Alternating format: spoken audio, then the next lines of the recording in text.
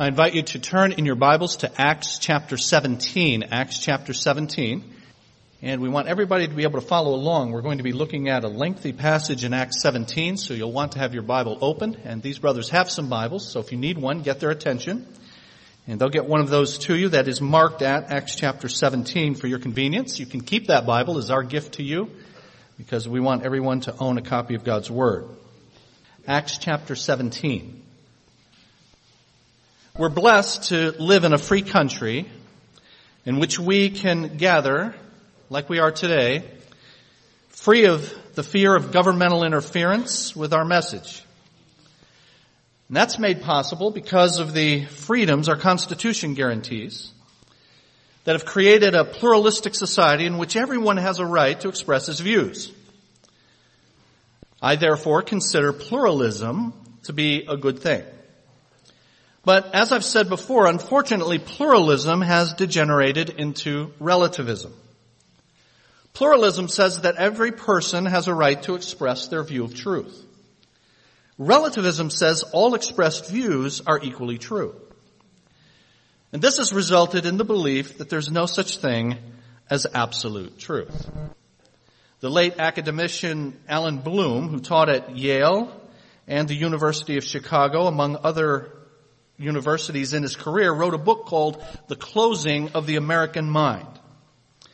And in it, he said, if a professor in our universities today were to challenge the idea that truth is relative, his students who've been immersed in this during their high school years will look at him bewildered, as if he were questioning the proposition 2 + 2 = 4.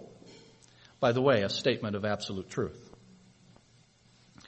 Now, in a culture like that, in a culture like ours, many people take what I call a sort of cafeteria approach to truth.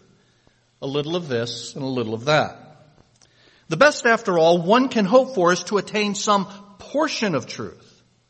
But it would be extremely arrogant, most believe, to have a claim to have the truth.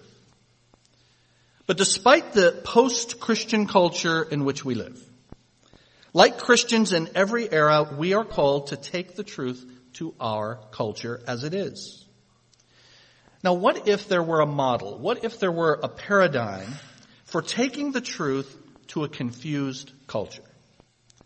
We could use that in our personal witness, and we could use it at CBC as we collectively seek to reach Trenton and beyond. And I believe we have such a model in Acts chapter 17.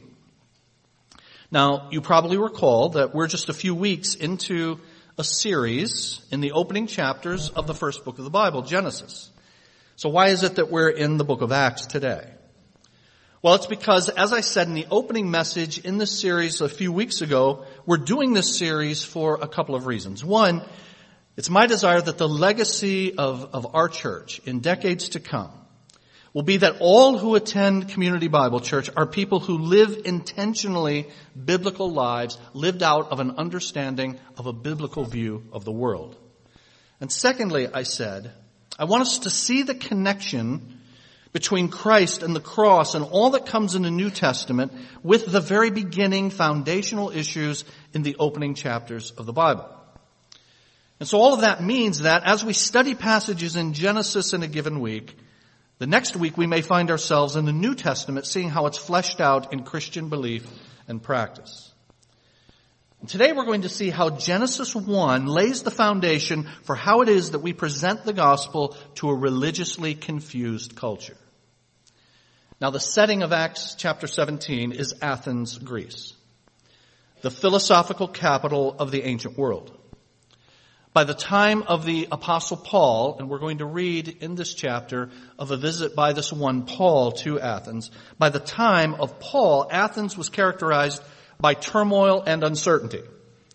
Failing to find satisfaction in the philosophical schools of Plato, Aristotle, Epicurus, and the like, Athenians took the cafeteria approach. Men were turning every direction for novel schemes of thought. In fact, note the description given in verse 21 of Acts 17. All the Athenians and the foreigners who lived there spent their time doing nothing but talking about and listening to the latest ideas. Now in that environment, one very much like our own, how is the gospel presented? Let's ask the Lord to help us as we see that model in Acts 17. Father, we thank you for the freedom to gather and to speak your truth. Lord, help us to never take that for granted, because there are many brothers and sisters throughout your world who do not enjoy that freedom. And so, Lord, help us to preach and to teach and to act while it is called today. And Lord, help us to be instructed about how it is that we are to share the gospel, though in a free culture, a very confused culture. May be we instructed, and may we put into practice what we learn. We pray in the name of Jesus. Amen. Now, each week we supply an outline inserted in your program. We've done that again this week, so I encourage you to take that out if you don't have it already. And I'd like to make 3 major points in that outline. The first is this. Our procedure in giving the gospel is confrontation with the truth. Our procedure is confrontation with the truth. Now, when I say confrontation, that immediately has a negative connotation for many of us. In fact, some will say, I hate confrontation. Well, I really don't know that many people who like confrontation.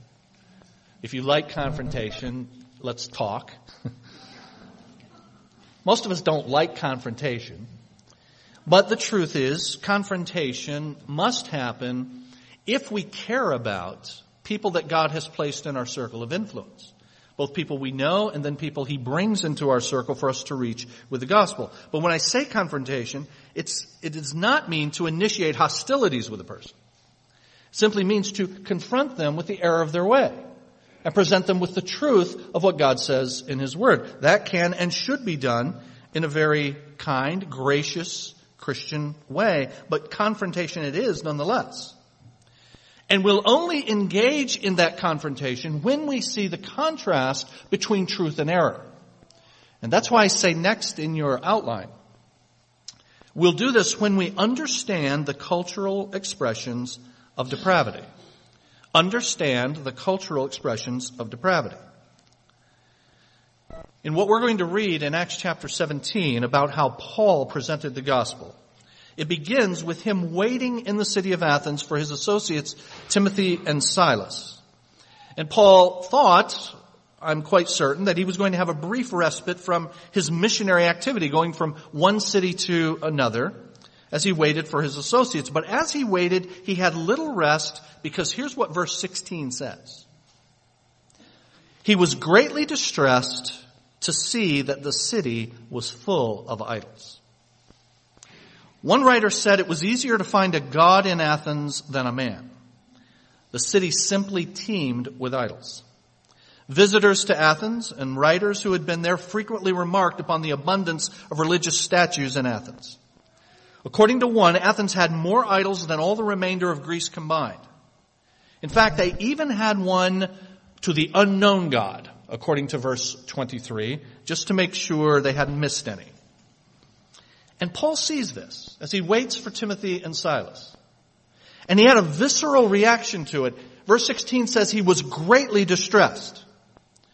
One translation says his spirit was provoked. Now the word that's translated distressed or provoked is the same Greek word used in the Greek translation of the first part of your Bible, the Old Testament, to describe God's anger at Mount Sinai. When I say we must understand then the cultural expressions of depravity, I mean we must, like Paul, see them for what they are. Expressions of sinfulness, expressions of depravity are many and they are varied, but the cause is always the same: the sinfulness of humanity. And we are easily lulled into a sense of ease and complacency because we think our culture is not that bad after all. But Paul goes and he sees what Athens is doing, and he's distressed, he's provoked. And I ask you, are you distressed and provoked, angered at what you see? Or do you feel quite at home in the sinful culture in which God has called us to minister? Friends, we're surrounded by cults and isms, and temples, apostasy even in the name of Christ, and heresy. And all of this amounts to a detraction from the praise of the true and living God, and it ought to provoke us to action as it did the great apostle. And there are not only the overtly religious expressions of idolatry, but there are the unbiblical philosophies that are around us, all of us, every day. The average person's not familiar with the origin of phrases like eat, drink, and be merry, or you only go around once.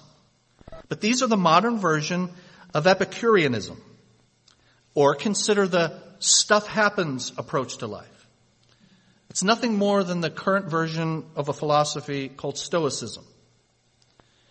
Popular music asked blasphemously some years ago, what if God was one of us? Just a slob like one of us. Just a stranger on the bus trying to make his way home. It's all around us. And the question is, are we being absorbed by the culture, or are we provoked to action by its idolatry, whether in its overt religious forms or otherwise? Materialism, hedonism, humanism, and on the list could go. They're all philosophies that are unconsciously and uncritically pursued by most people every day and without the religious trappings. And if we're not careful, then we absorb that. And we feel at ease with what we watch and hear and read.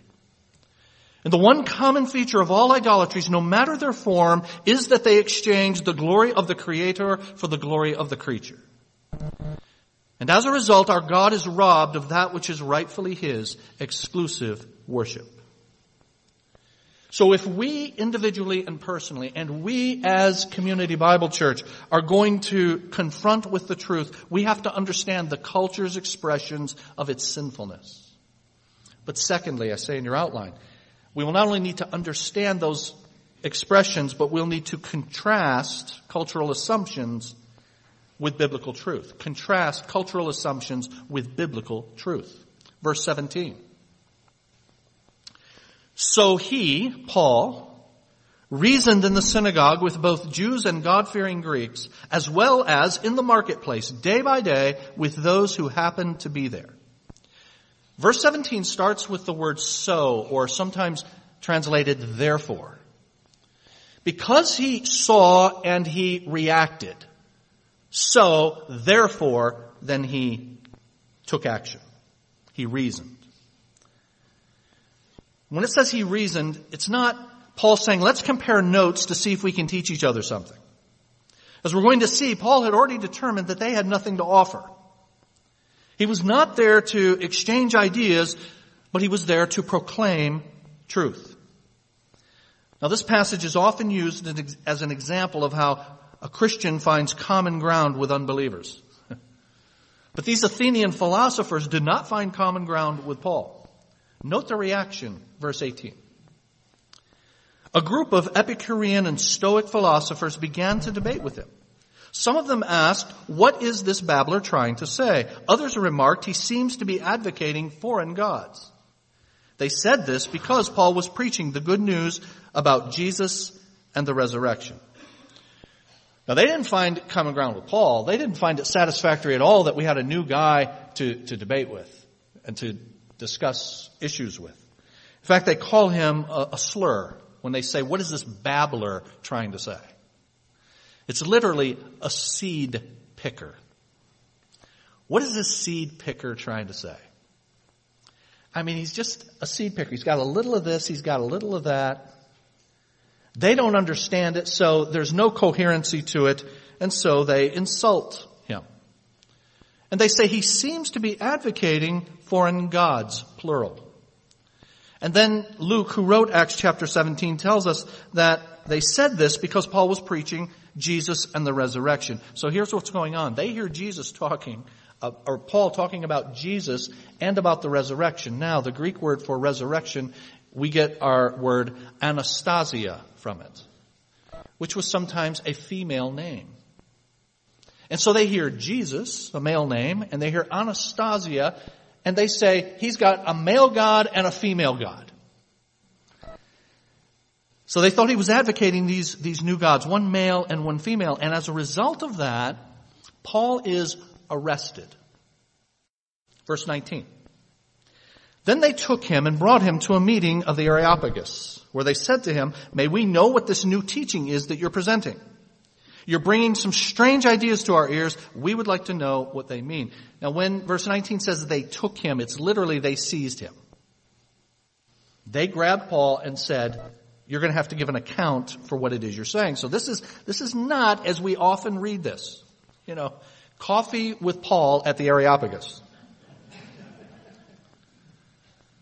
This is an informal inquiry to determine whether or not formal charges should be brought against Paul. And to gain a feel for the seriousness of this, some of you may recall that the philosopher Socrates was executed in Athens for advocating new strange gods.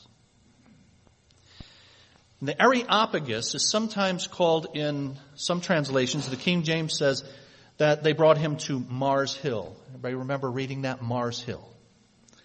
Well, this was the place, the Areopagus or Mars Hill was the place where the officials of the city who were governed in matters of religion and morals would meet. And here Paul is now in hot water with those officials. He's been arrested and asked to give an account for what it is he's saying.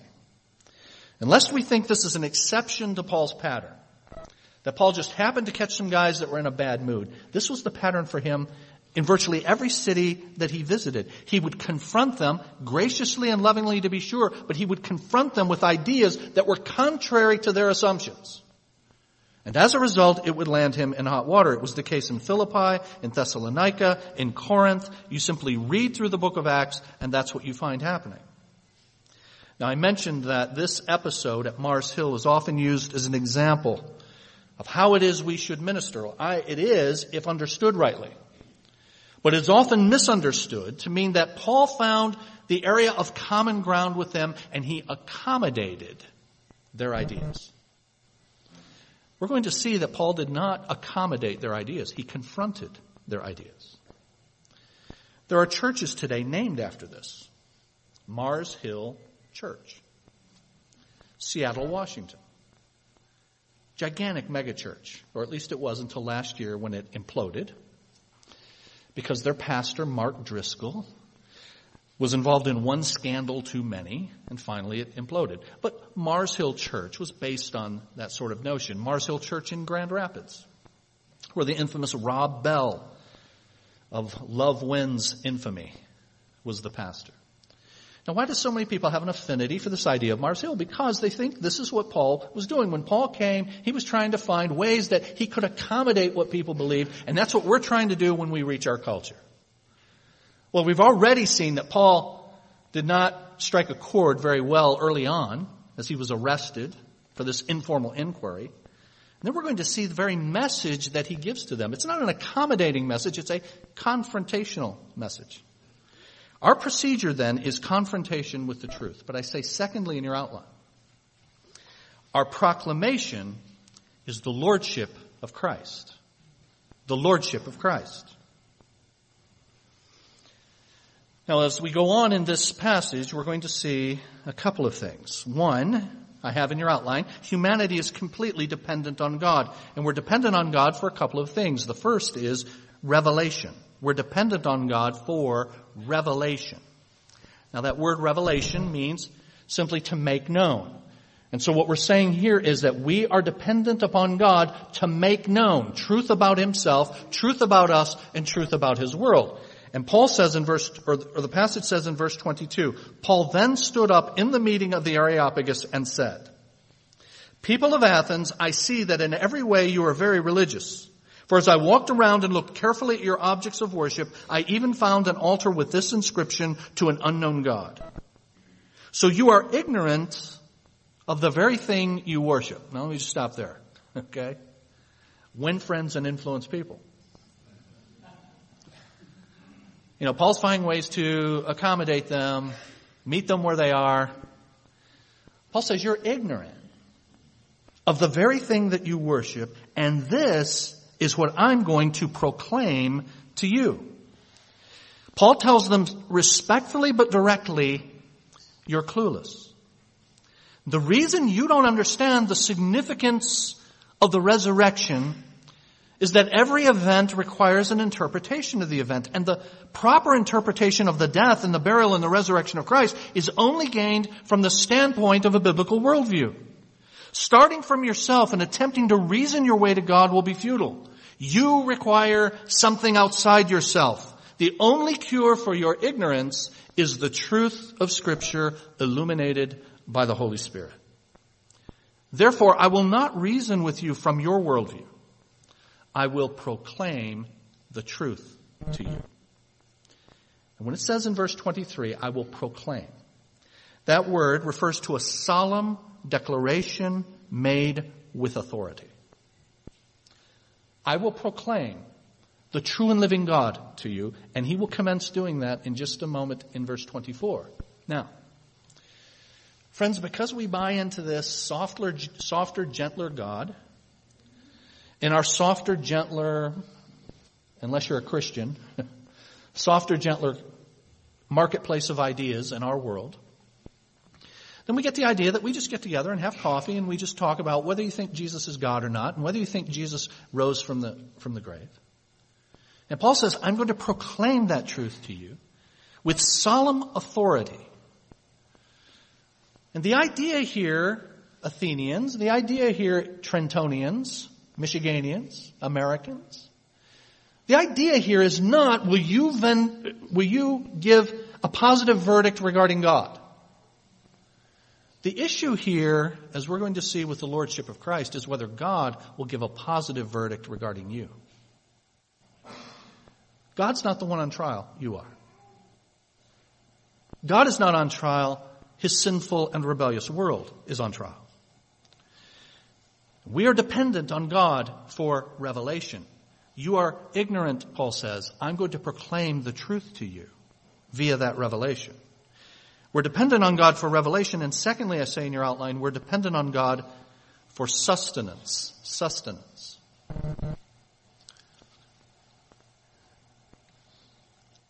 We're dependent on God for sustenance because God is our personal creator. He's the Lord of all. Notice verse 24. So here in verse 24 is where Paul now begins to make his formal presentation to them. The God who made the world and everything in it is the Lord of heaven and earth, and he does not live in temples built by human hands. Now, do you see his presentation is squarely built upon the very first verse in the Bible? In the beginning, God created everything, the heavens and the earth. And now out of that truth flows my presentation, Paul's presentation of the gospel. God made the world and everything in it, and he is the Lord of everything he made, and he doesn't need anything. Now men understand, humanity understands intuitively, that the Creator is the owner. And that's why the notion that we are the direct creation of God is so opposed in our day. Because people understand intuitively what that means. The implication of that is God owns me.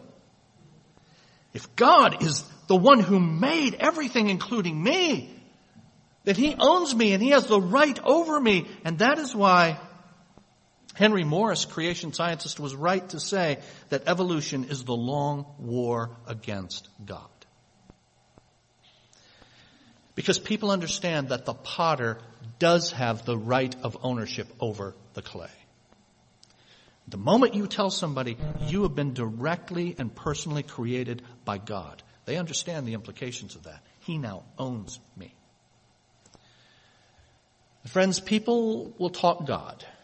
Sometimes we will talk God. But very often the definition of this God we talk about is not the one that's in the Bible.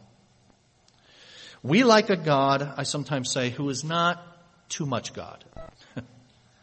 You know what I mean? I like a God who's around when I need him. I like a God I can call out to when I'm in trouble. But a God who sovereignly controls everything? Oh, now wait a minute. This is America, God. I got my rights. We're dependent on God for sustenance because he's the creator, and he, Paul goes on to say, is completely independent of us. He's independent in a couple of ways. He's independent of space. Look at the end of verse 24. He does not live in temples built by human hands. Now, last week I gave the illustration of the fact that space itself is, according to scientists, expanding. And scientifically and biblically, space was created from outside, that is this fancy Latin term, ex nihilo, out of nothing. And I gave this illustration of a balloon, and if you inflate that balloon and you have buttons on it that are like the planets, that you will see those galaxies and planets expanding as the balloon expands. But part of the point of that illustration was that God is outside of the balloon. And when God created the balloon and space, He didn't create it from within space, He created it from outside of space. He can and does enter the balloon, but He's not bound by space like we are. He's independent of space, and He's independent of His creatures. Look at verse 25. He is not served by human hands as if He needed anything. I said last week that we sometimes have the mistaken notion that the reason God created is because God was lonely. God has never been lonely, ever. God has always had fellowship between God the Father, God the Son, and God the Holy Spirit. I gave an example of a songwriter who said, God decided He wanted some fellowship, and so He created. When I was in seminary, our theology professor talked about an album that had come out when he was in seminary. And this album purported to have the sounds of creation in the background. And he says this album began with a deep voice saying, "I'm lonely." That's the voice of God. That's as deep as I can get, guys. And God's saying, "I'm lonely." But Paul here is saying, He doesn't need anything, and the truth is that God has never been lonely. Several years ago, when I was working in the computer field, I was sent to Houston for a week for some training. And on the Wednesday of that week, I asked the hotel concierge about Baptist churches in the area. And I found one not very far away, the Second Baptist Church of Houston. And I could walk there. And as I walked there, I saw, on a Wednesday night, mind you, I saw cars pulling in from everywhere into this place. And there were guys out there in the, orange reflector jackets, and they were showing people where to go. And is this the church? Did I arrive at an amusement park? Where? And it's a Wednesday night, mind you. And there are people it's the church, and the church goes for a full city block. And I just followed the droves of people that were going in, and we went into this large auditorium, and it was shoulder to shoulder. I'm sitting next to these people, and the entire service was a comedy presentation. And this is apparently what they do on Wednesday nights at this church. It's very popular, as you could see, or you can imagine from all the cars and all the people. But at the end of this comedy presentation, they gave an invitation. And I didn't hear a word of gospel in this thing. But people were invited to come and trust Christ. And the gal next to me broke out weeping. Now, I was weeping, but for different reasons. And the young people who were up front and leading this whole thing sang a song. Now, I've been told by other folks that they know the song or have known the song in the past. But it has these lyrics. There's no one like you. No one else can touch my heart like you do. I could search through all eternity and find there's no one else like you. All right, so they sing that. And I'm thinking, we're singing that to God. And there's no one like you, God. And the Bible says that. There's none like me. And indeed, it's true. I could search through all eternity and find there's no one like God because there is none beside Him. No one like Him. Okay, so far I'm okay. But then the leader of the song group says, did you know that God can sing that to you? Let's all sing it as God would sing it to you. So can you see the God of the universe up there saying, there's no one like you? No one else can touch my heart like you do. I, God, could search through all eternity and find there's no one else like you. Blasphemy, friends. God is independent of his creatures. God does not need his creatures. We are dependent upon God as well.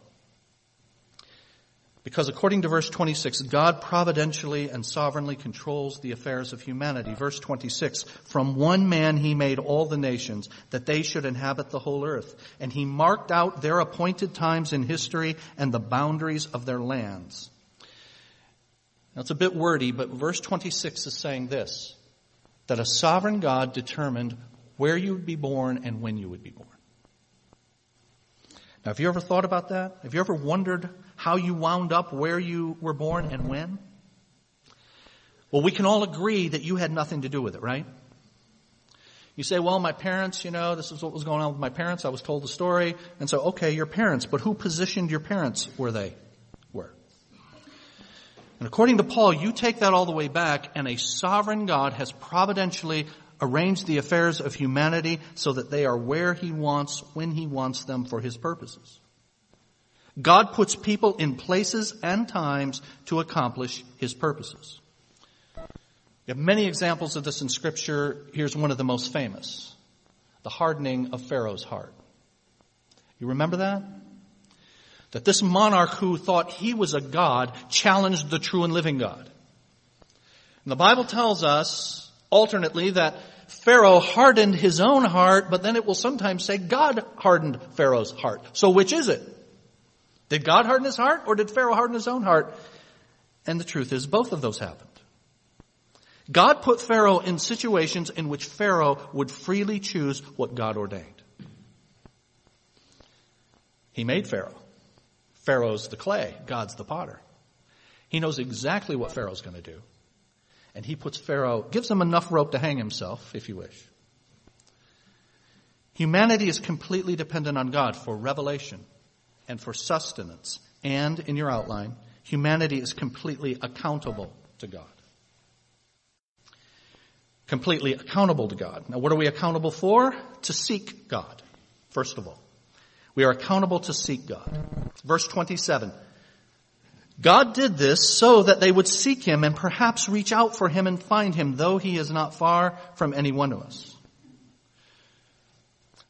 So God has taken the initiative. God has made, as we're going to be reminded in just a moment, God has made truth about himself known so that people would reach out for God and respond to his initiative. But God's verdict is that men are clueless, but they are also culpable because they are willfully ignorant because God has made this truth known to them, and they do not respond as he designed in seeking him. Why do I say that? Verse 28. For in him we live and move and have our being. As some of your own poets have said, we are his offspring. Now, in verse 28, notice that those two phrases, we are his offspring, is in quotation marks. And the first phrase, in him we live and move and have our being, is in quotation marks.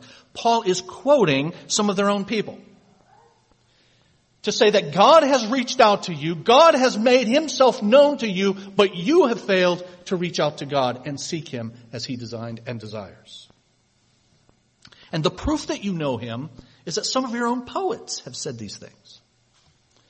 Now this is Paul saying what he wrote to us in Romans chapter 1. Romans chapter 1, what may be known about God is plain because God has made it plain. For since the creation of the world, God's invisible qualities, his eternal power and divine nature have been clearly seen, being understood from what has been made, so that people are without excuse.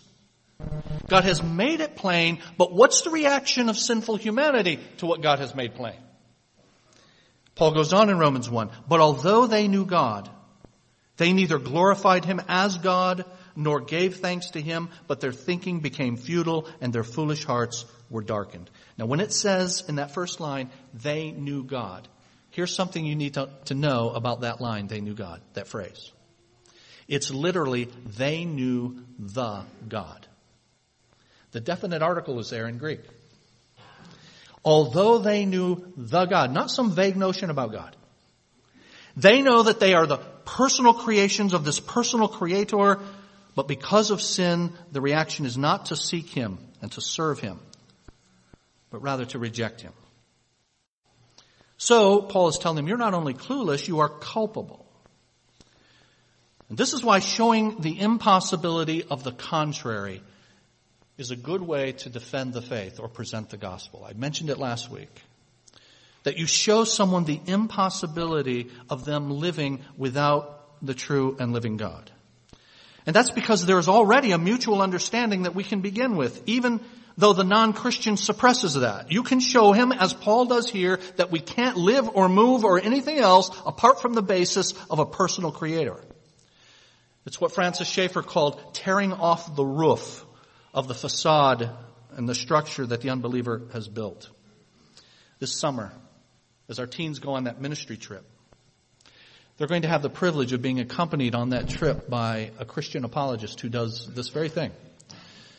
Cy Ten Bruggencate is going to accompany our young people for the week. And he's going to minister at Pastor Matt's church down there. And he's going to take this very kind of approach that Paul did at the Areopagus in Acts chapter 17. If you want some information about Cy, you might look at proofthatgodexists.org. Proofthatgodexists.org. I encourage you to do that. Proofthatgodexists.org. Now, friends, we're almost done. Stay with me. But we often get the idea that people are more deprived than depraved. You know what I mean by that?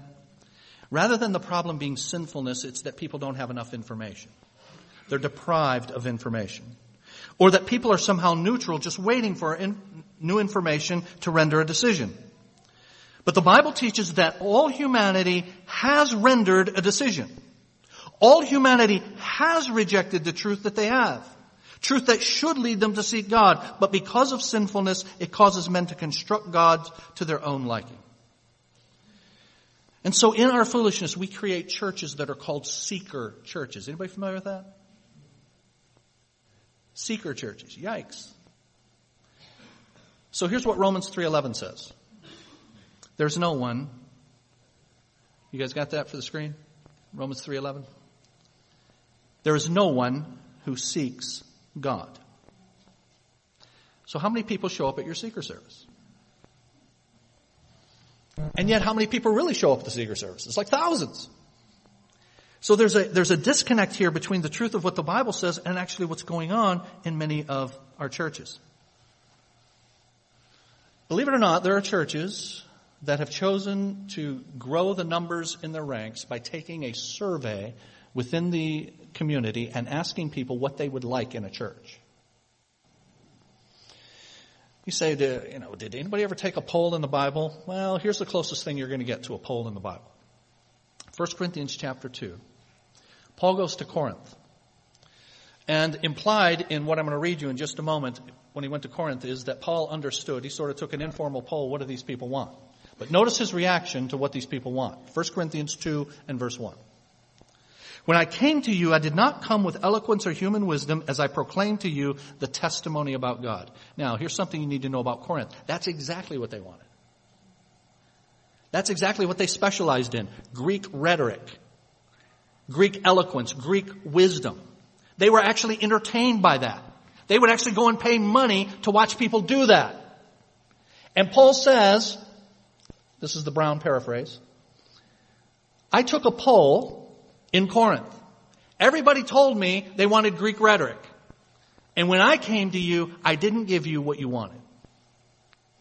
Instead, I preached Christ and Him crucified. The next verse says. We are accountable to seek God, but men do not. And then we are accountable, lastly, to repent. To repent. Verse 30, in the past, God overlooked such ignorance. When it says God overlooked, it means that God was patient. Even though all men are under His wrath because of sinfulness, without excuse, because of natural revelation that God has given, God has been patient. Through all time, the Gentiles were responsible for this general revelation given to them. But now, with the worldwide proclamation of the gospel, they're responsible to special revelation as well, centered in Jesus Christ. The response is to obey God's command to repent of their sins. And so the end of verse 30 says, He commands all people everywhere to repent. And a gospel message that is devoid of repentance is not the gospel. Acts chapter 3 says this, repent and turn to God so that your sins may be wiped out. Now you compare verse 30 that says repent to the last verse in Acts chapter 17, verse 34, that says some believed. So the command is to all people everywhere, repent, and then it says some believed. Sometimes people try to separate repentance and faith, repentance and belief. Those cannot be separated. They can be distinguished, but they cannot be separated. You cannot repent without believing, and you cannot believe without repenting. And so Paul is saying here, you want to know the meaning of the resurrection? Here's the meaning of the resurrection. Jesus of Nazareth was raised by God the Father to become the judge of sinful humanity. The resurrection vindicated the claims that he made to who he was, and now he has become your judge, verse 31. God has set a day when he will judge the world with justice by the man he has appointed. He's given proof of this to everyone by raising him from the dead. This identifies the true and living God that you claim to seek, Athenians. It's this Jesus who said when he walked the earth, I'm the way, the truth, and the life. No one comes to the Father except through me. So our procedure is confrontation with the truth. Our proclamation is the lordship of Christ.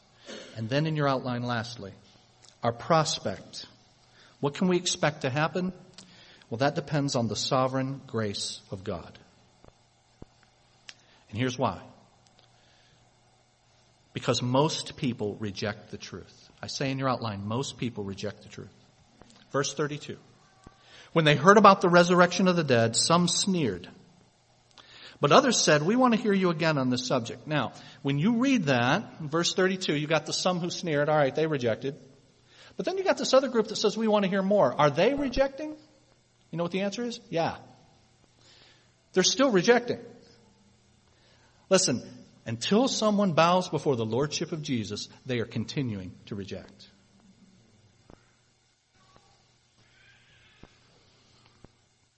Jesus said, if you're not for me, you're against me. Jesus said in Matthew 7, wide is the gate, broad is the road that leads to destruction, many enter. Small is the gate, narrow the road that leads to life, only a few find it. People reject the gospel because our natural sinfulness causes us to do that. And so, where does that leave us? What is our prospect then when God sends us out to preach his word and to reach those that he will move upon to respond? The truth is most people reject the truth. And there are only two ways for a sinner to like our message and thus accept it. Only two. Two ways. Two ways for a sinful person to like our message. The first one is change the message. And that's the popular message today. Water it down. That's one way. That's a bad way. Here's the other way. For the Holy Spirit to change them. But the good news is this. Some people will believe. I say in your outline. Thanks be to God, some will believe. Verse 34, some of the people became followers of Paul and believed. The Bible tells us that when Paul and Barnabas on their missionary journeys began preaching to the Gentiles in Acts chapter 13, the Bible says this, when the Gentiles heard this, they were glad and glorified the word of the Lord, and as many as were ordained to eternal life believed. Some will believe. When Paul arrived in the city of Corinth, after this encounter in Athens in Acts chapter 17, when he went in Acts chapter 18 to the city of Corinth, he did so with what Acts chapter 18 says, calls fear and trembling. But the Lord appeared to him in the next chapter to Paul and said to him this, do not be afraid. Keep on speaking. Do not be silent. For I am with you. And I have many people in this city. Church, thanks be to God, he has people in Trenton. If God doesn't have people in Trenton, we don't get nobody. If God doesn't have people in Trenton and beyond, our message is completely futile. But here's what he's called us to do. Preach the message, don't water it down, and watch what I do. Because I have people in this city. That's what we will do. And so I say as your take-home truth, our understanding of the truth, the worldview that we're building as we go through Genesis 1, our understanding of the truth must shape our presentation of the truth. Our understanding of the truth must shape our presentation of the truth. Now, we're going to pray. And dear friend, if you are here and you have not bowed your heart and your life to the Lordship of Jesus Christ, then please understand you're still rejecting Him. And you're not promised this afternoon. God owes me nothing. God owes you nothing. But in His grace, He brought you here by divine appointment to hear the truth that the God who made us and owns us has come to earth to do for us what we could not do for ourselves. Jesus died and was raised, and as an affirmation that He is all that He claimed to be, He has now become our judge. And God now requires all men and women and children everywhere to repent. And He offers you opportunity to do that now. We're going to bow and pray in just a moment. And when we do, you acknowledge the fact that you're a sinner. You acknowledge the fact that God the Son died for your sin on the cross. You repent. Lord, I'm going to follow you. I'm going to bow my life before you. I don't know what all that means. I don't know what all you want me to do, but it doesn't matter because you're the Lord. So as you tell me, I'll do it. Repent.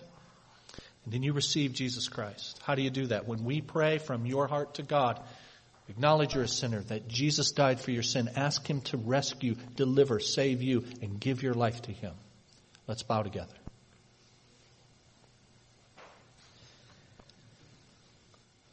Our Father, we thank you again for the freedom to preach this message. Unpopular in the world, to be sure. Unpopular in Paul's day and in Jesus' day. Unpopular throughout church history. And even, Lord, unpopular, this message, among professing Christians. But we thank you that your word is clear. And we thank you that your word is powerful and that your Holy Spirit is active. And we ask you, Holy Spirit, to move upon the hearts of some who have heard this today and know that they are outside of Christ, and that they need to bow their life and their heart before Him. I ask you to draw them out of the world into yourself as only you can do. My words have no effect.